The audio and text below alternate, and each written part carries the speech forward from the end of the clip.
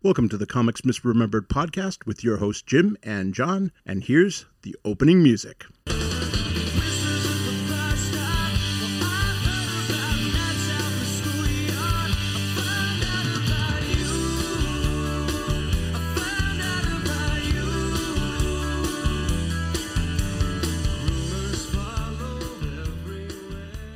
Hey everybody, hope you're enjoying your weekend so far. I know I am, because I'm one of your hosts, Jim. And I'm John. And together we talk about comics and comic-related items. You are listening to the Comics Misremembered podcast. This is episode 270. We've made it to 270. Welcome. Thank you. And thank you.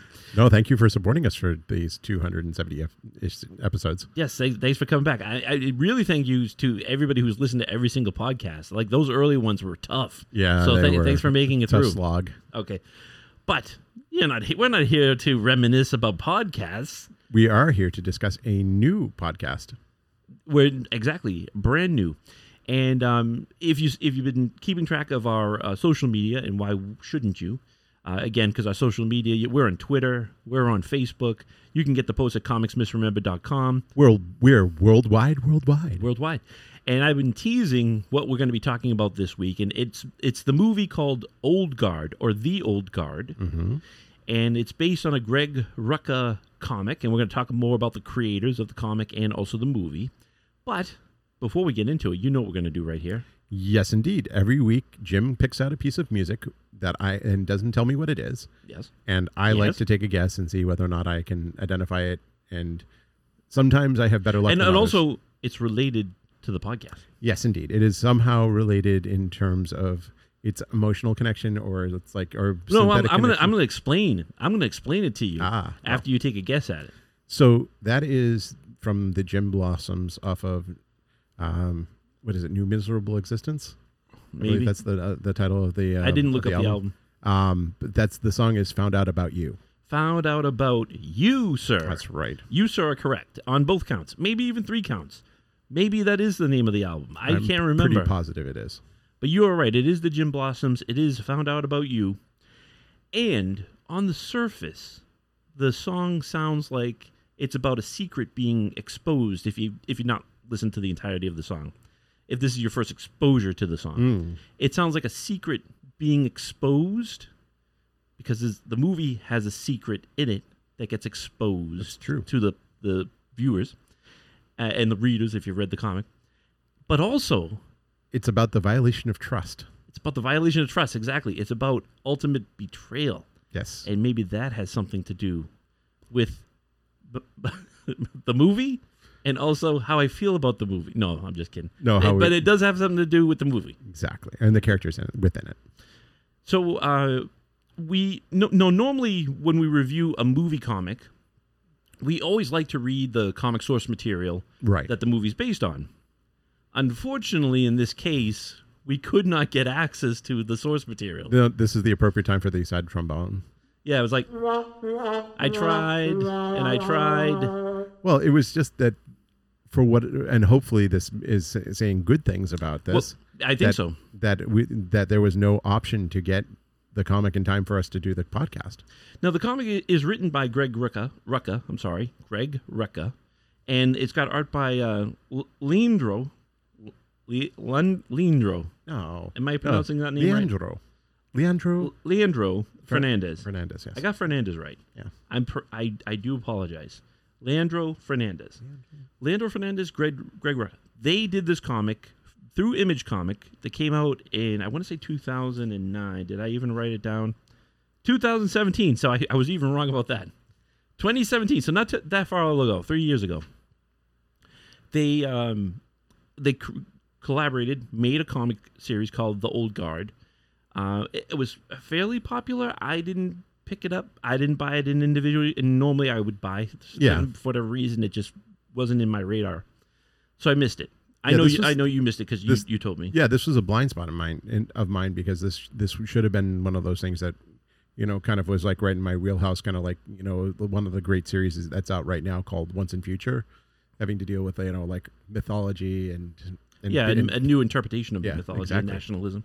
And we said read it when we did a new comic review for it. That's true, we did. But this one we miss. That's okay. So then we found out it's on Netflix, and it's been getting good ratings. Yes. On Netflix. So we decided, ditch the Metacritic score, which wasn't so hot, but the actual score is individually broken up. Well, the Rotten Tomato scores. Yeah, the Rotten Tomatoes, and also the Netflix scores. Right. So it's doing okay. So we decided that, hey, let's try to get the comic book, and because just like we did with the Last American Crime, right? The Last American Crime, the Last Crime in America, the Last American Crime. We were able to read the comic and base it on the movie, and go listen to our podcast for the review of that, because it's two totally different views of the media and the source material. But we didn't get a chance to get the comic. So we're going into this blindly, in the sense that we're just going to base our review on the movie. Right. Not having any source material, any reference to the source material. And maybe it's good. So the good news is when we watched the movie and I watched the credits, or some of the credits, I saw that Greg Rucka did the screenplay. Yes, indeed. Of the movie. So I'm hoping that, he... of course, the movie's going to be told in a different way, because you have an unlimited budget when you're doing a comic book. Like, you can put characters anywhere in the universe. They can give them any weapons they want, any power set, any monsters that they have to fight. Anything you want to do, you can do it in a comic. Movie, on the other hand, you got a budget. And maybe this is a smaller scale, but hopefully it retains all the kind of like themes and touch points that the comic has. But so we just want to let you know, we didn't read the comic series.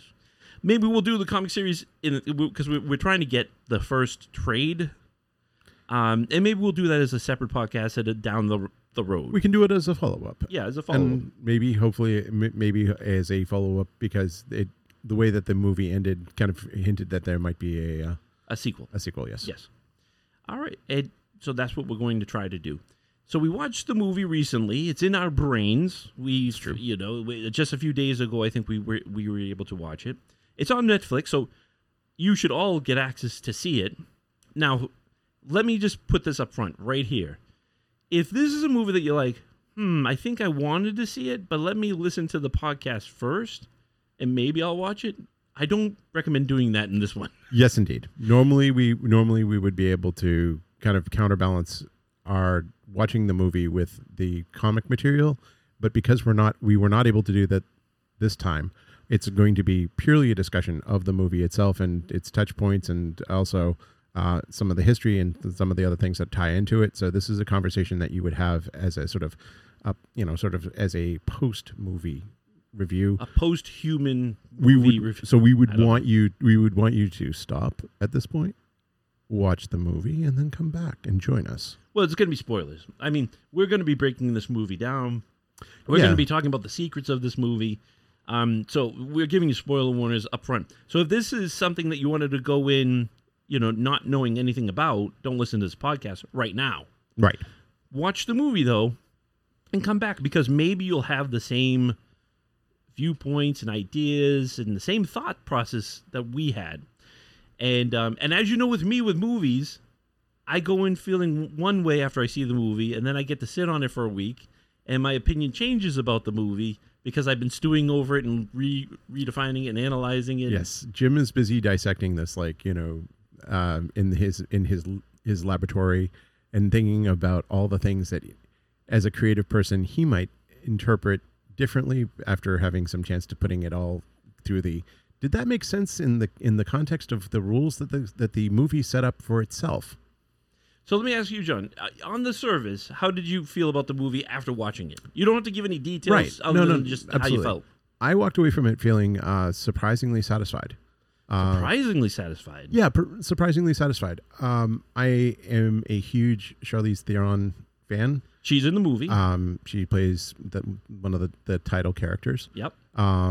She is just... I've never seen her dial in a movie, even something that could have been taken a little silly, especially with some of the things that are in the movie, which we'll talk about later. But she does such a good job, and is so surprisingly believable in this role, in terms of her ability to express the emotions that are very complicated or and lack nuanced. thereof. She does a really good job. And and of course I was a little nervous because when I mentioned to a couple of people that I was going to be watching this, and they kind of were like hemming and hawing, and I was glad that I didn't pay any mind to them because it turned out to be something that I really enjoyed. Now, prior to me watching this movie, I was on Facebook. I'm reading some other people's opinions on it, and there were people that had super high opinions. Yes, they were ecstatic.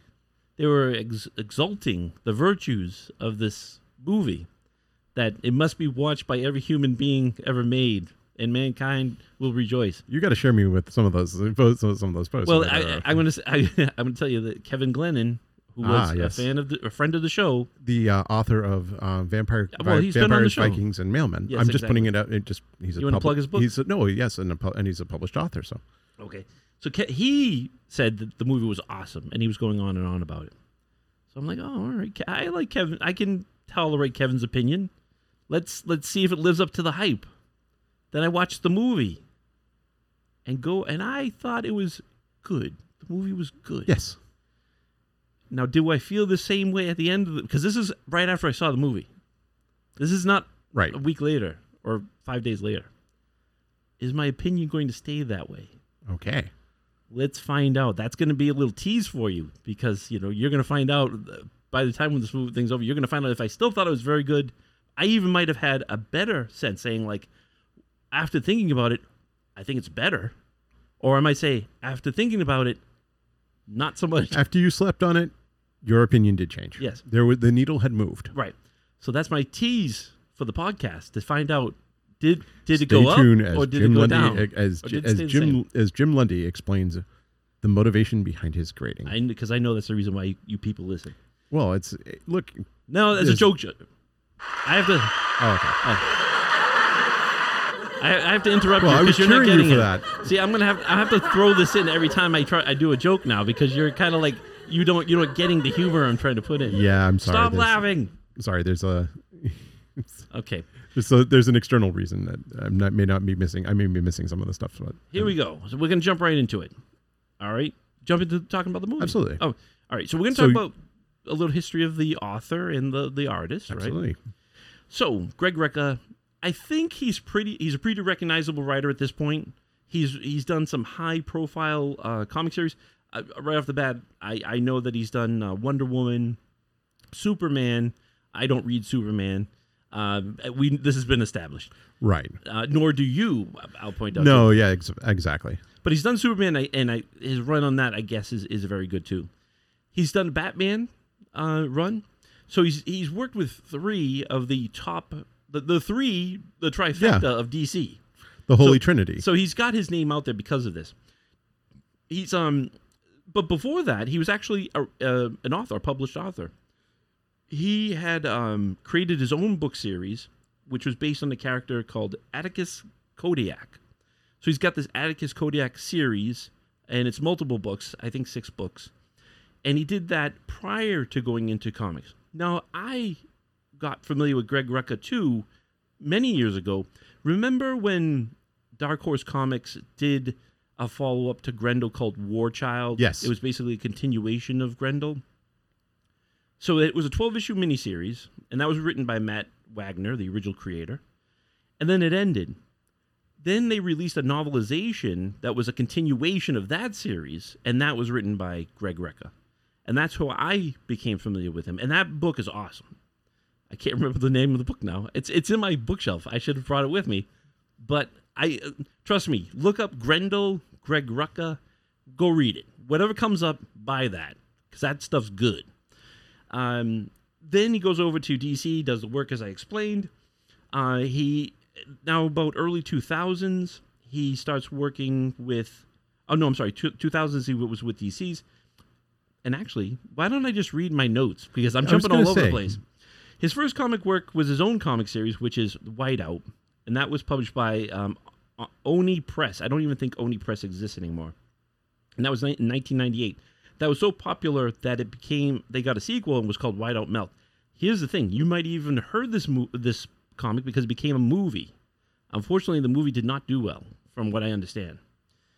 In the early 2000s, he worked on Detective Comics, Batman, Wonder Woman, Superman.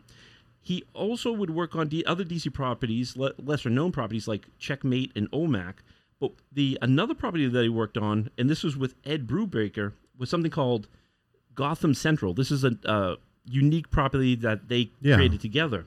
And its focus was on the police force that lived and worked in Gotham and the unique problems that they have to deal with being.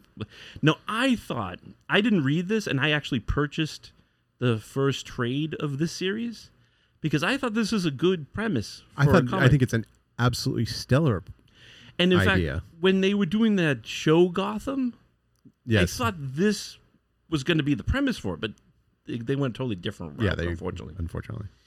But we're going to read that and review that in a future podcast because it's on the way, and I'm interested in revisiting. Or I didn't read it originally, but visiting that.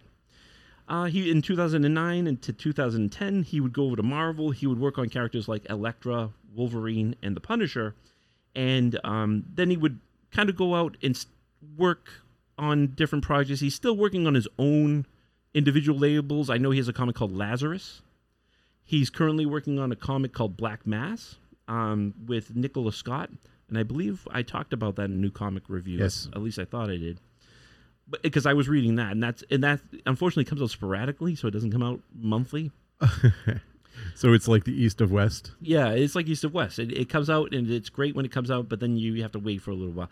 I would recommend getting Black Mass in trades because you can probably get most of it in trade right now. And I believe it was nominated not for necessarily the Eisner, but some other award I thought I saw.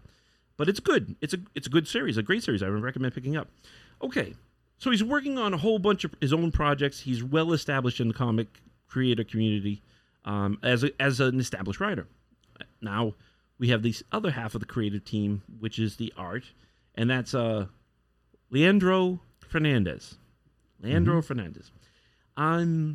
He worked with Greg Rucka on another intellectual property that Greg Rucka created called Queen and Country. I believe that was supposed to be made into a Netflix movie too. Maybe that's coming out. And he did a lot of other kind of sporadic work with Wolverine, Punisher, Daredevil, kind of like fill-in work with those things. And he did more regular work with titles like Northlander and The Names, that was a miniseries which I liked. I think that was trying to remember the writer now. Milligan, I think was the writer. And American Carnage, which was a short-lived. I don't know if they didn't have it as a black. It was a DC book. It wasn't Black Label, but maybe it was still the last Vertigo book. And I really liked this book. It was about undercover CIA agent, or was an FBI agent actually, infiltrating a white supremacist camp and trying to take it down. And it was interesting. It was a good book, but it got canceled. I guess not a lot of people read it, but the art was good. I love the art of it. So I'm familiar with the art style of the creator here, Fernandez. So now you got a little flavor about the people who made the comic book series and what got into it. John's going to give us a little flavor about the synopsis of the movie, so you know what to expect when you watch this movie. Direct from Netflix itself.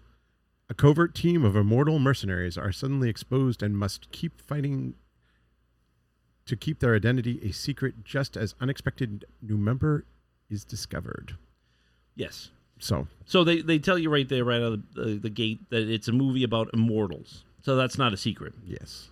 And if you didn't know anything about the movie, you'll learn this very early in the movie because it's kind of the central plot about the uniqueness of the movie. So let's talk about that. And I was talking to John about how do we want to approach talking about the movie, and I think we should go step by step chronologically through the movie. So let's start chronologically with the quote that begins the movie. This is the beginning, yes. I've been here before, over and over again, and each time the same question. Is this it? Will this time be the one? And each time the answer is the same answer. And I'm just so tired of it. And with that quote, and that was very good reading of the quote. Thank you. I felt that. And with that quote, how the movie is presented is kind of random images of dead bodies on the ground. A person who looks kind of like Charlize Theron is dead with her flashlight in her face. Spent shell casings all over the place.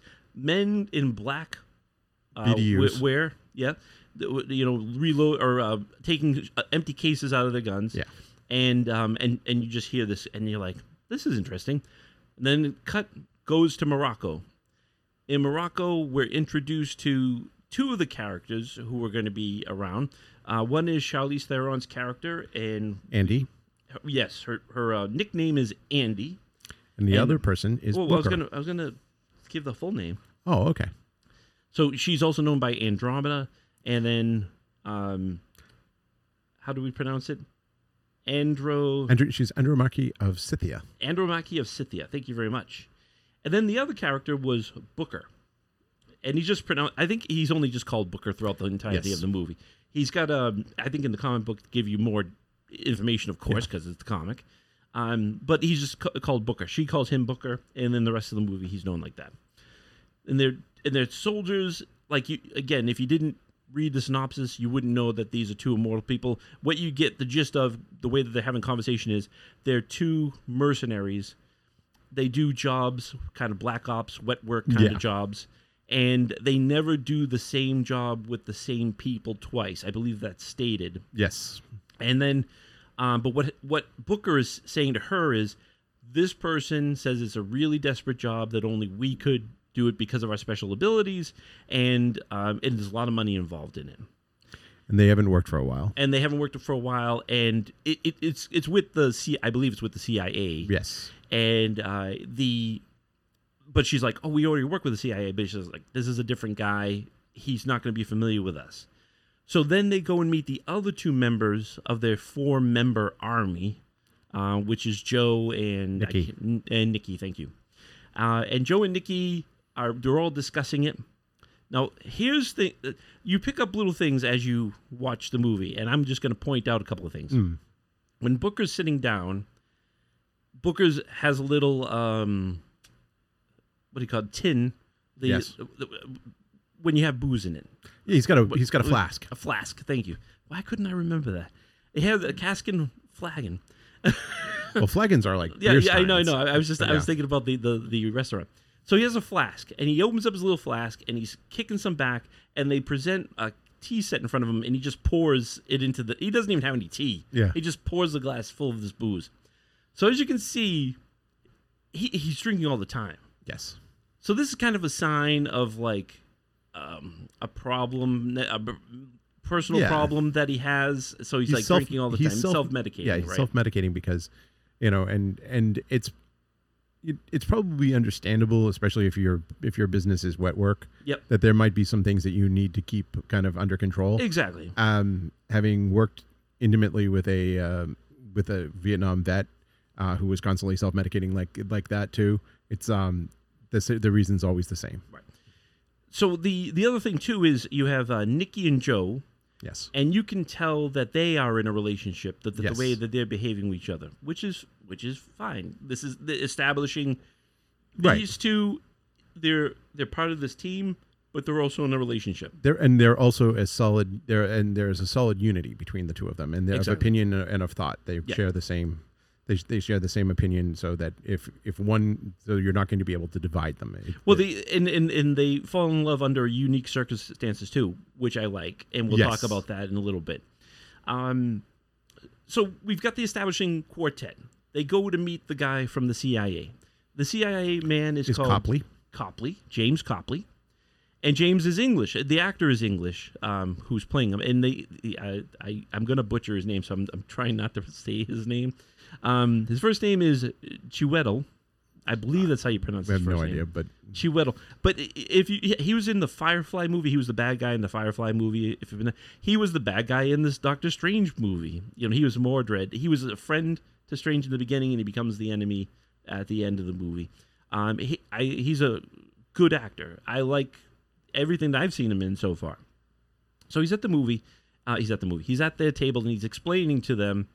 He's the CIA operative, and she's like, "Oh, I didn't know that they allowed the English into the CIA now." And he's like, "Oh, well, I was born in Boston, but I grew up in England." And he starts explaining the situation. There's a small dictator in Africa rounding up children, using them for army, and he wants to use their team to take this guy down. So it's kind of like that Kofi situation that was a few years ago. Remember that? Oh yeah, and it's also in what it was South Sudan, which is still an active. Of course, was at that time an active war zone. Right. So yeah, and also infamous for its child soldiers too. So it makes there's a lot of it pulls at the heartstrings. Yeah. You know, it's based on a real life events, and it tugs at your heartstrings. And so that's when Andy, so Charlize Theron's character, says, "Okay, we'll do it." And he's like, "Whatever your price is, we're going to match it." And she's like, we'll bill you. So they take off. They get there to the Sudan. It could have been the same area. Yeah, South Sudan. And there's a small camp, and they sneak in, and they're taking out the soldiers, and then they go down into a bunker. This is supposedly where, according to the information they've been given, this is where the children are being held. And you can tell that this is where they were being held because there's a pile of children's shoes, which is just really kind of disturbing. Right. Well, so they go into the basement, and it's dark. There's nothing going on down here. Where's the children? It's just like a empty room. Yes. Guess what? Set up. Absolutely. And so they are gunned down. So we talked about the beginning. This is the reason why we talked about the beginning of the movie, because the beginning of the movie is this scene right now, where they're gunned down. There's about 6 men, maybe even more. They empty a clip into them each, all 4 of them. Standard assassination by overkill. Yeah, they're more made out of lead than they are of bone and skin. But I do want to flip back to one thing that made this immediately had my attention. You know, when you're talking about small details making a huge difference. Yes. There are both Joe and Nikki have traditional like Crusader style. Nikki has a long sword, a Crusader long sword, and Joe has another sword. I couldn't identify it immediately. And Andy has a short axe. Yes. You know, but a very stylized, very unique weapon. And it's funny that these people who are modern mercenaries are carrying like these archaic weapons, because the last person who was documented carrying a longsword into battle was a Scottish soldier who landed on the beaches in D-Day. And that was the last time anybody actually went into a war zone with a freaking longsword. That's been documented. So it's it's an interesting touch and kind of throws everything off a little bit. All right. Yes, no, it is, and they use those weapons too in this. Absolutely. And when they were taking down the soldiers. Because what happens is after they get full of lead, they have their own Wolverine moments where they're literally start self-healing, and the bullets are being pushed out of them. There's a great scene where he literally coughs up the bullet. He coughs up a bullet, that had gone into him. I can't remember who it was. I think it was either Nikki or Joe, but it's amazing, and it's interesting that we are reviewing this after just talking about the Wolverine, because there's that healing factor kicking in there. But I guess that's part of this is kind of like you're learning the rules as the movie goes on. So their body expunges the bad parts, which are the bullets. Yep. And they heal the wounds. So all the empty bullets, start piling on the floor, and the soldiers that killed them are still just like standing around and like laughing. And I don't know if that's proper, standard operating procedure where you just butcher 4 people and then you just stand behind. You don't look at them. You stand behind them and you tell jokes and you laugh. You watch them bleed. You're watching them bleed out. You mean it's like there's no like they've. I'm just making a point. I know it's funny because it's like but here's the thing, it's a setup. They knew something was up with these soldiers. The guy, the guy who sent them to Africa. Yeah, but you don't tell the help that. No, but Copley. Right, Copley's not going to tell the help. Copley hired them because he was trying to figure out. This is what you learn. Right. He was trying to figure out how do they work. Right. So, you're not going to tell the soldiers that? Yeah, they're expendable. Because what he wanted was the video evidence, because one of the things that they show. I'm just trying to show you that it's a plot hole here, because he goes to tell the guy who hires him that I didn't get the soldiers, and he says, "Well, why are you telling me all this? Because why did we spend all this money?" And Because I like, got the video proof. I got, yeah, but he's like, doesn't do me any good. I don't have anything tangible that I can use it as an asset. So I'm like, yeah, wouldn't you tell? This is my nitpicky part of it, because I'm sitting there like, why didn't they tell him that? All right. Anyway, so the soldiers become alive again. Charlize Theron and the other 3 soldiers. They stand up, and these awesome soldiers don't reload their gun. Yeah, because they don't think they're going to encounter any other problems. Oh my God, they're alive. Let's get the casings in and start reload. And of course, they're too slow to reload. Yeah, they can't get the mags in fast enough. And So the soldiers get their weapons out, and they start going to town on these soldiers that are Black Ops soldiers that are there. And I'm also like, this is a really elaborate, plan of like a camp. It was like a camp. Right. Like, they had bungalows and watchtowers and a fence. And they invested a lot of money just to get them to get in. They wanted to make it look authentic, I guess. Just to get them in. Or it could legitimately have just been one of the military, like a military but still, base. they had soldiers that they hired, and those soldiers died. See, here's the thing. Having this is one of those things where I'm more willing to do some plot work than I probably should be. My interpretation of anything involving the CIA is that they use actual assets. They don't inform people, and that none of the people who knew what was going on there mattered. That this was a disposable site. It was just with disposable troops. They weren't professionals. They weren't like they weren't the badasses that come after them later in the movie. That these are just and what they value more, what the CIA values more than anything else is intelligence. Because think about it. If you told a bunch of normal people, hey, I need you to go out and shoot up a bunch of people who could theoretically come back. Hold on. I want to retort. No, let me finish. I'm going to hire you to kill people who are going to be able to regenerate, and you may not be able to, and not have the rest of the information about like their biology, what their weaknesses are, and everything else. You're going to stage an event to get a certain data set, and then you're going to keep ratcheting up until you figure out what you need to do in order before you can capture them. Right. The idea was this was the proof of concept. Right. No, here's where I'm going to stab that whole explanation that you just gave. So when they were sitting in that marketplace and he was offering her to go to Africa to do this job that she thought was legitimate, they could have had a sniper shoot her in the head at that point and kill her, and she would come back to life. But what good would that be? That's because you're doing it in public. You're not doing it in public. It's not a control. First of all, it's not a controlled environment. Stop trying to explain it because you're not doing a good job. No, I am doing a great job. No, you just don't want to hear it. That's fine. I know, because we only have so much time. I know, and I don't want to spend like 20 minutes discussing this because you're trying to rationalize it, and I'm trying to show you. Stop rationalizing it. I'm not rationalizing. I'm not right. rationalizing it. I just have a different view. I just have a different opinion. That's all. Moving on. So they get out of there. It's a setup. They get on. They have no way of getting back because they have to be undercover. They can't. Yeah, they were dropped off by a helicopter, and now their rights are gone. So they're on the train, and they're going back to wherever they're going to go back to. Civilization. Yes.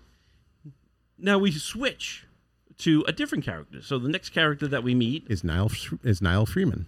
Niall Freeman, who is a woman. Yes, indeed. Niall Freeman is a Marine. She's fighting in Afghanistan. She's with her squad, and they're looking for a bomber. And they're going house to house trying to find this person. They meet a group of women, and the Afghani women, and she says to them, look, we don't want to cause any problems. We're just looking for a man. And the woman's like, well, we would never say a man would never use women like a shield. That is unmanly and blah, blah, blah. Dishonorable. And dishonorable. And then she kind of goes like, with the eyes, she points behind her to a door. The woman who's saying this. Yes. And she's like, thank you very much. Thank you for your time. And of course, they're like, sneaky, sneaky. The Marines go through the door, all stealth-like, and they find the guy. And he gets shot in the scuffle, but they were trying to save him. So Niall, is it Niles or Nile? Nile. Like the river. River, right. Niall is trying to save this man who was trying to kill them before. So she's kind of like trying to stop the bleeding of the bullet holes that are in his body. So she's close enough that he pulls a knife, and what happens? Stabs her right in the throat. Opens her opens up a jugular. Should be an instant kill. Right, instant kill. So she she had a squad mate there, and carotid artery there. Yeah. And squad mate's trying to stop her bleeding. It's like they don't care about that guy now. He's like, forget it, he's lost. And they're trying to stop her. And the next thing you know, she wakes up in the medic in the camp, and she's like, whoa, she doesn't know what happened. But you can see where the scar was from her neck is totally healed up. Now, at the same time, we go back to the quartet that are on a train, kind of like hobo style, riding in a boxcar. And I'm not making fun. I'm just explaining it for people. So they're in a boxcar. They all have this kind of mental flash about this person who got her throat cut, and now she's healing. Each person gets a little piece of the puzzle, and between the four of them, they can put it together. She's a Marine. She's in Afghanistan. They got her name. They have a name. I think it's Nikki who did the picture. Yep. He draws a pencil and a picture of her. So Charlize Theron says, "I'm going to leave and find her because she's the new part." She kind of explains that every once in a while a new immortal will emerge, and this is how I guess they find each other. Right. And the other thing is that this is not something that has happened in a very, very long time. Right. That was the other thing they established. So she goes after her. She, of course, when she finds Niall, she's disbelieving, like, you're crazy. I'm not immortal. Just something weird has happened. She's like, this happens. Everybody feels the same way. Nick, Andy's like this. Yeah. To her. So what happens is that when she wakes up, of course, her friends have questions and she doesn't have answers. She has this, she's got this discombobulated memory in her head too, because as she, she's trying to, because she's like, she just bled out, she should be dead. Right. And they have questions. She doesn't have answers. She's in, of course, her coming back from the dead, without literally so much as a scratch on her, has of course attracted attention from these outside world, people who would be very interested in this power and being able to harness it. And she's on base and is being told that she needs to, that she's being sent back to Germany. And these two military guys come up and and they're like, and she realizes at the last minute they're not there with good intent, and that's when Andy shows up and saves her. Right. And so Andy saves her. They steal a Jeep to get out of there. Andy gets a plane ride back to France because that's where they're all going, to this town outside of France. And there's fun and there's a little humor, little hijinks, on the plane. The whole point of the Jeep ride and the fight and the conversation in the plane, the back and forth verbally and physically, is that is to try to get Niall to understand her new place in the world. Right. That she's now part of this. She's now part of these immortals. That she's and she explains, Andy starts explaining the thing, which is the rest of you have to be, we're your family now. Because we take care of each other, because the world wants us for something, and it's never good. This is not how things go. And whether you like it or not, you're kind of stuck with us. Right. So between the hijinks, she gains trust with Andy. They get back to France. So once they get to France, Niall is like, okay, I've met the other four people, and it gets established now that the Nikki and Joe are a couple. Yep. And they explain how they met, and they were during the Crusades, which is really sweet. Yes, yep. They were during the Crusades. They fought on opposite sides, killed each other several times, and then one they was realized. Muslim. So in case people are not familiar, the Crusades are Muslim versus Christianity for the control of Jerusalem. Yep. And but they fought each other and they killed each other, but then they realized they actually loved each other, and which is it's almost, think of the time. of that. It's just like to have that kind of relationship. So of you have man like to man. it would actually be pretty much the ultimate taboo. Yeah. Across the board. For Okay. Yeah, Christian, Lebanon, and Muslim, and you're also both men. Yes. So like you're basically you're casting yourself out. You've hit the denounce button so many times that it's broken. Because the church has denounced you, society's denounced you, your friends and family, and everybody who you love is denouncing you. But and I think what Rucka is trying to say here is like love conquers all. Yes. In this case, there are artificial barriers that we create against each other to try to separate each other, and these guys see what the true thing is, being love. Actually, and you are totally right on this.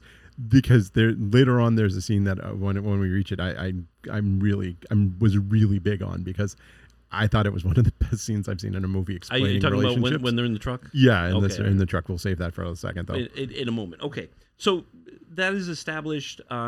We know that we find out that Charlize Theron, Andy's character, or who Andy, I should say, she's the oldest. Yes. And nobody knows exactly how old she is. Exactly. And then we find out that Booker is he's an older character too, but he fought during the Napoleonic Wars.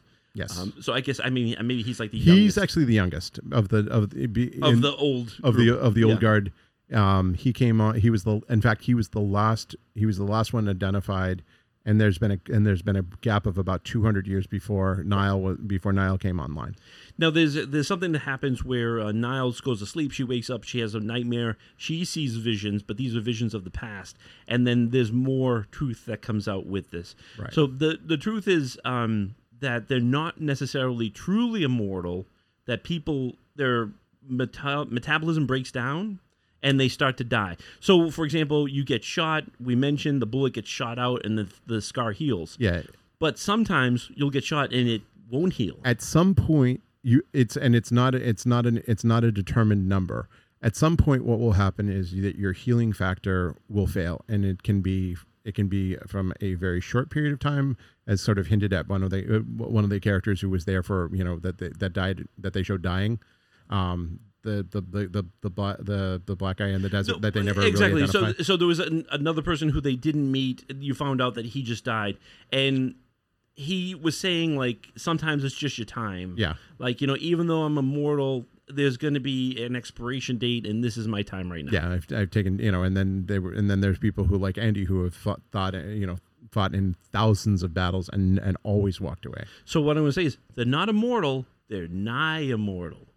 They're almost immortal. They're not gods. They're demigods. Yeah, something of that nature. So this is what you learned about the world building. That some of them mortal. It is hard to kill them. Another story is there was another woman that Andy hung out with, and it was during the Salem witch trial. Well, actually, it was during the Inquisition where they were burning witches. And they put her in an Iron Maiden and dropped her into the ocean. Well, yeah. So it was funny. When they were sitting in the dungeon waiting for their fates, because they found out that these people never die, and so they think they're witches, of course. Right. So they have them in the dungeon, and they were hanging out with each other way before this happened. And I forget who the other woman is, like an Asian woman, and I forget what time period she came from. Yeah. But you can tell she was not as old as Andy, but she was probably the second oldest of the immortals. And they were hanging together, and she says to him, "I wonder what it's going to be like to be burned." And I'm also saying to myself, like, I wonder if burning them could expire them. And Andy's response is, it just sucks. It sucks. And so what they find out is they put her in an Iron Maiden, as you mentioned, and they take her to an undisclosed location and they dump her body. Into the ocean. And she's in the Iron Maiden, and she's constantly drowning and reviving and drowning. And that's where it ends. And the thing is that the story is that she's been doing this. This has been happening for about 200 years. Mm-hmm. And what they feel, and this is you want to know, this is the plot point that bothers me the most in the entire story, which is because they're all connected to each other, they all share these same dreams. How did they stop having her in their dreams? Because theoretically, her, because they're all tied together, and every time that something happens to one, they feel it. well, she's been doing this for 200 years. Is it just that after a certain number of times they just like were able to just like say, oh, I'm going to reprogram my brain and forget her? It doesn't seem that's the plot hole for me. That's like the most egregious because you've established their kinetic, sort of like telekinetic link or whatever. But they don't establish how it happens. It seems that when something shocking happens, that's when it triggers the link. And so it's a trauma trigger. Yeah. So she was. That's how I explain it. Okay, that makes it makes sense. They don't really explain it, but you can kind of put your own logic to it if you want.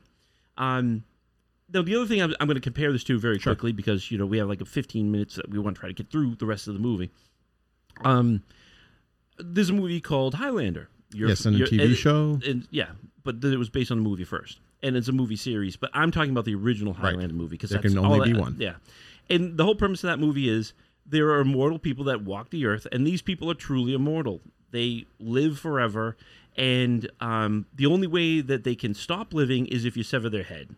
They're still flesh and blood, and if you cut their head from their body, they lose their power. And in fact, what you find out is the power transfers to the person who defeats them. Right, and then as the less and less the immortals, I'm not going to call them Highlanders. I guess maybe they do call them Highlanders in the movie. The less and less Highlanders there are, the more and more powerful the other people become. So the less remaining are more powerful, and then eventually the movie is there's two. And then the two fight for the ultimate rule of the universe. The supremacy, yes. And then the McLeod, who's the hero of the movie, he defeats the bad guy. I can't remember the bad guy's name now. And he defeats him, and he's like, I am everything. And that's how the movie ends. He's like turning into the cosmos or something like that. Now, I bring that up is because it's one movie, they didn't think there was going to be sequels for it. Right. So they established the rules of the immortality. There's a group of people, they're immortal, they fight, the only way they can die is if they cut their heads off, but you can do anything else to their bodies and they'll survive it, but if you cut their heads off, they lose, and then the other immortal who does that gets their power, and then they become even more powerful. So get stock in guillotines, guys. Right. So the reason I bring this up is it establishes immortals, it establishes the rules for immortals, and it establishes how they can die.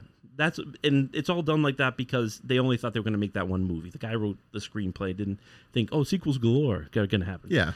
So this movie, we already said, it establishes that it's hard to kill them.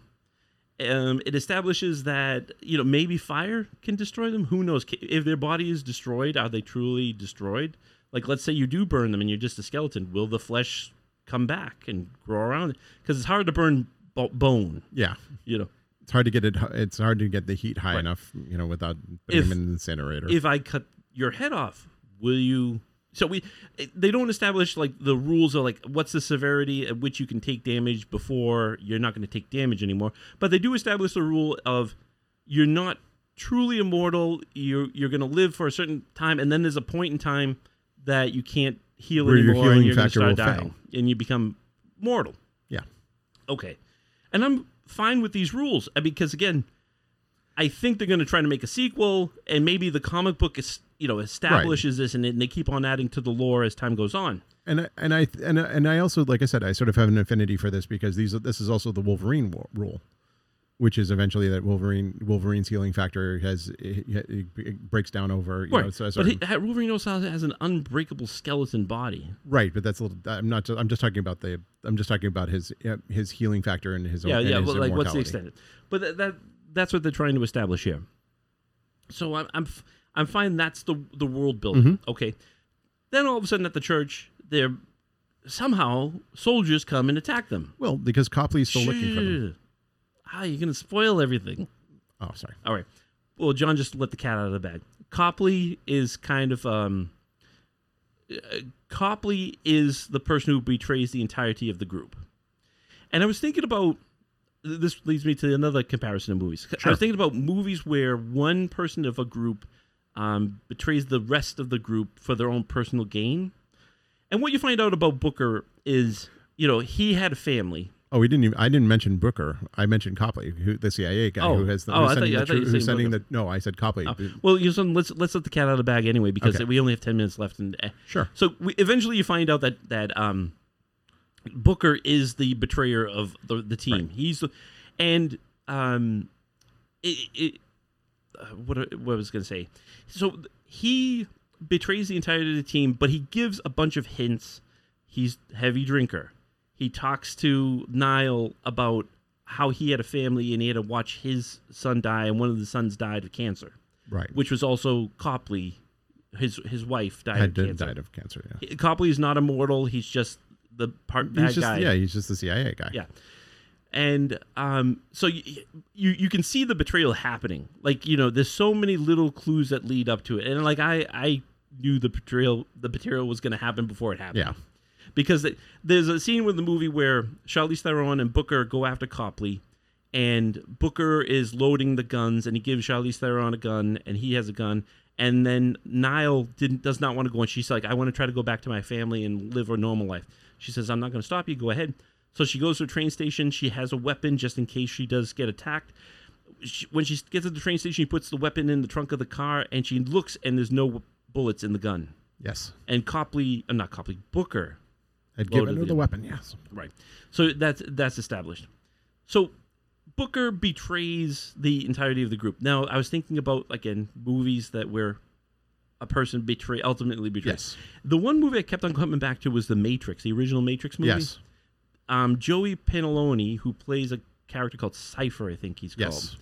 And he's always complained, like he lives in the what's the quote unquote real world, which is that kind of like burnt out husk of a world, right, where they ride in the sub and they attack the robot spider monkeys and whatever. Yeah, and the squids. And he's always complaining about, why did I ever get out? He even says that to Keanu Reeves. Yeah. Why did you ever leave? Don't you ask yourself that? Like, why did you ever leave to come to all this luxury? Being sarcastic. So you can see, like, he's setting up. He's going to be the Judas of the movie, and he ultimately does betray them because he wants to be put back in. Even though he knows, he says, "I know that this is not a stake." I was going to say, there's the great scene where he meets with Agent Smith, and he says, "Look, I understand that this isn't real, but I don't care." Yeah, I don't care. And this is much better than the reality. And Booker's motivation, and this is part of the reason why I like this movie so much, was Booker's feeling wasn't that he was, he's like, look, we've been on the run. You've told me, Andy, you've been telling me this for a long time that you're sick of this. You're done. And if we're immortal, and there's a way, and they'll figure out a way to get it out of us, and in doing so, we can die. And it was, and there's that sense of like, and of course it's the problem is, do you want that? Is that something that you wanted? Well, obviously not. Obviously Nikki and Joe weren't down for that. Right, of course. Everybody else wanted to live their life the way that they were living it. But here's the thing. He doesn't know when he's going to die. He just wants to die. He wants it to end. Yeah. But he doesn't know. And so he's going to spend, this is what happens is the main bad guy of this movie is this corporation called Merrick. I'm sorry. And Merrick is the he's the evil Elon Musk, Bill Gates, big pharma bad guy. Yeah. So, and he captures all four of them and he puts them in a safe and he has them strapped down and they're going to live their life being strapped down and being experimented on. And this is what Booker signed up for. He thought that this was a better alternative than living the life that they were living. I'm like, that doesn't make any sense. But anyway, that's what he decides. And of course, Niall, because she didn't go with them, she's the only free one. So she battles through the building. She gets them out. And here's the funny thing is, now they have to battle to get out of the building. And Booker decides to battle and get out of he just changes his mind all of a sudden. Yeah, because the thing that had changed was that Andy was no longer an immortal. And once he realized that, he realized that before he got captured. Because the whole thing was that he didn't, because she got shot. No, I know, but hold on, let me explain the situation. So she gets shot in the battle where they grab Nikki and Joe, and she hides the fact that she's not healing from the group. She goes into a local pharmacy, gets patched up by the woman there. No. I know. Hold on, and then what happens? When they're in Copley's house, she gets shot again. But that's all happened before he got to Copley. I was getting there. So what happens? I'm trying to save time. I know. So the betrayal happens when they get to Copley, and he shoots Andy, thinking, oh yeah, she's gonna be fine. And all of a sudden he realizes she's bleeding out. She's not healing. What the fuck? and that's the moment where everything goes south, because for him the betrayal was that. But the point I'm saying is, all of a sudden he wants to fight now to get out of there. Yeah. He doesn't. He's changed his mind. Like, he went through those process of getting there, but now he changed his mind. Okay, whatever. So now they fight to get out of there. They fight through the building. They go up to the top of the Enterprise, where Steve Merrick who's the Weasel, corporate Weasel, has his own penthouse. They fight through them, and then what happens is Merrick has a gun, and he's going to shoot Andy. She can't be shot anymore because we find out she's losing her immortality. Niall steps in the way of the bullet because she's relatively new, and they fall out of the top of this building. Now, this is a tall building. Right. It's like Sears Tower tall. Like, big Empire State Building, It's big pharma. And they fall and they crash into a car. Now, of course, Steve Merrick is dead because he's a man. And, right. he had an axe in his neck, too, to boot. So that wasn't going to help him. And then Niall, she's like all disjointed and smashed, but her body heals together. And then in a few seconds, the group comes out of the door. They took the elevator down, I guess, the super fast elevator. And they come out the door, and there's nobody. Right. There's nobody where the car crashed. The car was in the right. There was one car on the street. The car was in the space where Steve Merrick smashes, and they couldn't hit the side. They hit the car. Right. And again, how hard is it to navigate your body down 100 flights to specifically hit one car? Nobody was there to witness. Nobody. Yep. All of a sudden, they get in a car, they drive away, and then a whole flock of people come to see Steve Merrick dead. Right. Where were these people? They were just hiding out? They were hiding out because there was a firefight going on. Okay, so I thought that was stupid. Then the movie ends. All right. The credits. And then there's a mid-scene credit. There is. Oh, and then I forgot to tell you, Booker gets voted out. They said, we're going to meet you in 100 years. That's his punishment. Yeah, and he's like, well, I would have wished for a shorter period of time, but I deserved longer, but I'll live with this. Right. So there's a mid-scene credit. And what happens in the mid-scene, John? In the mid-scene credit, Kwan, who is the person that Andy was in the Iron Maiden, the woman in the Iron Maiden, and Kwan has freed herself of the Iron Maiden and is there in his dilapidated apartment, going, "Hi, I've been waiting to meet you," and she knows who he is, even though she's never met him. Dun dun dun, and that's where the movie ends. Okay. We only have a few minutes here left to talk. Okay, how do you feel about the movie after talking about it? I'm still, like I said, I was still incredibly. I liked it. I like it, and I was entertained by it. There's things about the nature of the different relationships that I really appreciated. In fact, there's one of the. There's a great moment, where Joe and Nikki have a conversation where this thug is beating up on Nikki, and he's like, and the guy flips back, he's like, you got to stop doing that. Joe's losing his shit, and tells this guy, look, you don't understand who I am and what I am, and he's like, oh, what's that? But who's that? Your boyfriend? And he gives this speech, which is just balls, just the best, one of the best speeches I've heard about what another person, what that person means to you. And it comes from that place where, it's like, I've had lifetimes with this person and I still love them. And I thought that was some of the most effective, like, emotional writing I've had. I could just inject that right in my veins. I loved every second of that. And I think part of the reason why I feel so strongly about the movie is, and also part of the reason why I recommend it so highly, is for those moments, because there's a couple moments where they're talking about the burden of immortality, and we've been here before. If you've watched the terrible interview with a vampire, or the Vampire Lestat, where you read the Vampire Lestat. If you read the Vampire Lestat, there's a whole thing about, or if you any of the Anne Rice stories. There's plenty of literature and book and media about people being immortal. And that part of it I appreciated. And there's another part of me that kind of you were talking about like what did you feel attached, what sort of media did you see, you mentioned Highlander. I thought the idea of the team and the relationships with people, did you ever see Vampires, John Carpenter's Vampires? Yes. I kind of felt, did you ever read the book by Stakely? No, but you mentioned it before. I kind of felt like that was. I actually kind of thought. Yeah, but those are mortals attacking vampires. Right, but in terms of the nature of a team and how it works, and the dynamics between groups of people, and with commonalities and vast differences, I thought there's nuances in their relationships that I really appreciated. So I still really enjoyed it. And I'm going to ask you, how do you feel now that you've had 48 hours to sleep on it?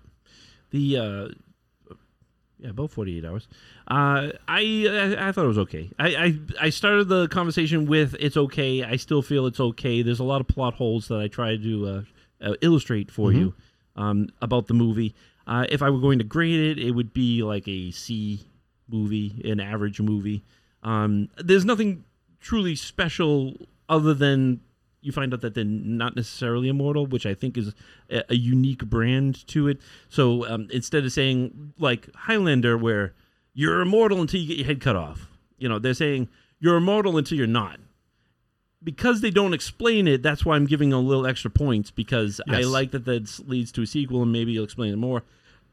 But motivation for people, like we explained, Booker, I don't want to live anymore, but now when I saw that I'm going to be in a safe for the rest of my life.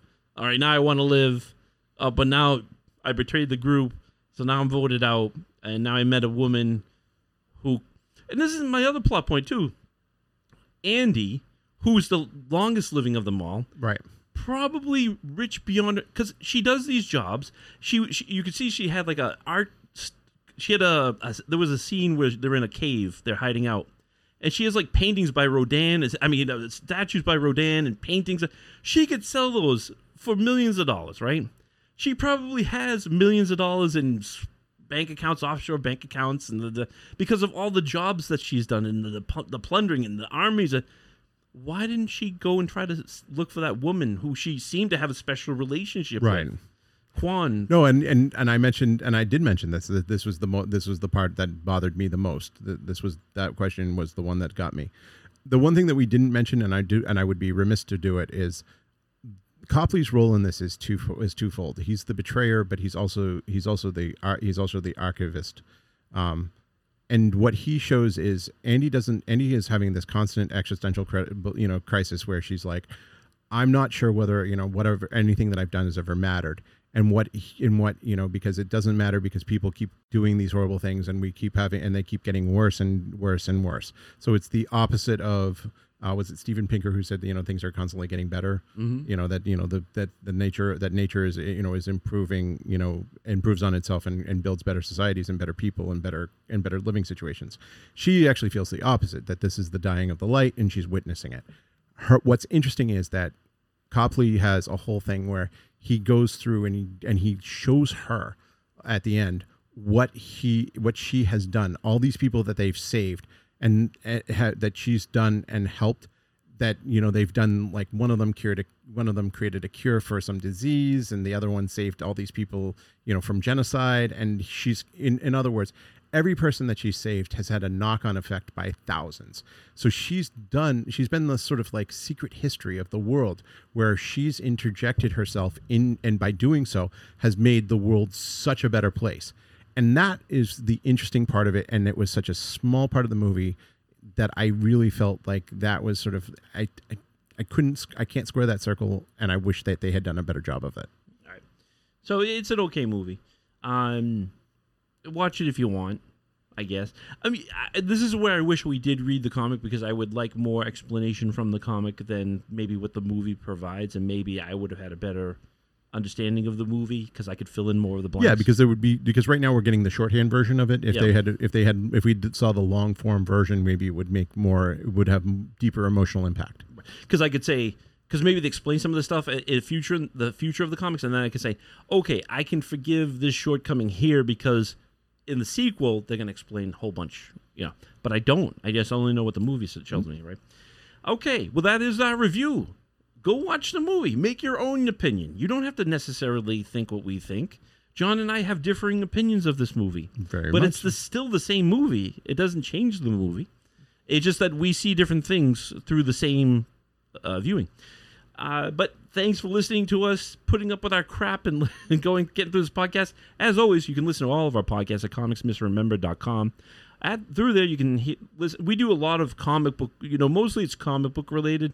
This is a tangent. It's a movie based on a comic, so of course we're going to review it. That's why Jim reminds us every week that we do comic related items. Comic related items, and that was this week. But we do a lot of comic stuff there. So in fact, there's a search engine in the website. Type in a comic that you like, especially if it's an older comic. Maybe we've already done a review. We've done 270 of these things. Maybe we've already reviewed that thing that you would like us to review. Hey, if you want, you can even make a suggestion. We've got social media up the wazoo. We got Facebook. We have Twitter. We have Instagram. Actually, that would be a really wonderful thing. If in the next week or so, if the spirit moves you, suggest something for a topic. Yeah. A movie, maybe we didn't cover yet. A comic book that you'd like us to cover. Hey, we're up for it. We'll buy something if we could purchase it. Yeah, we'll do a review of it.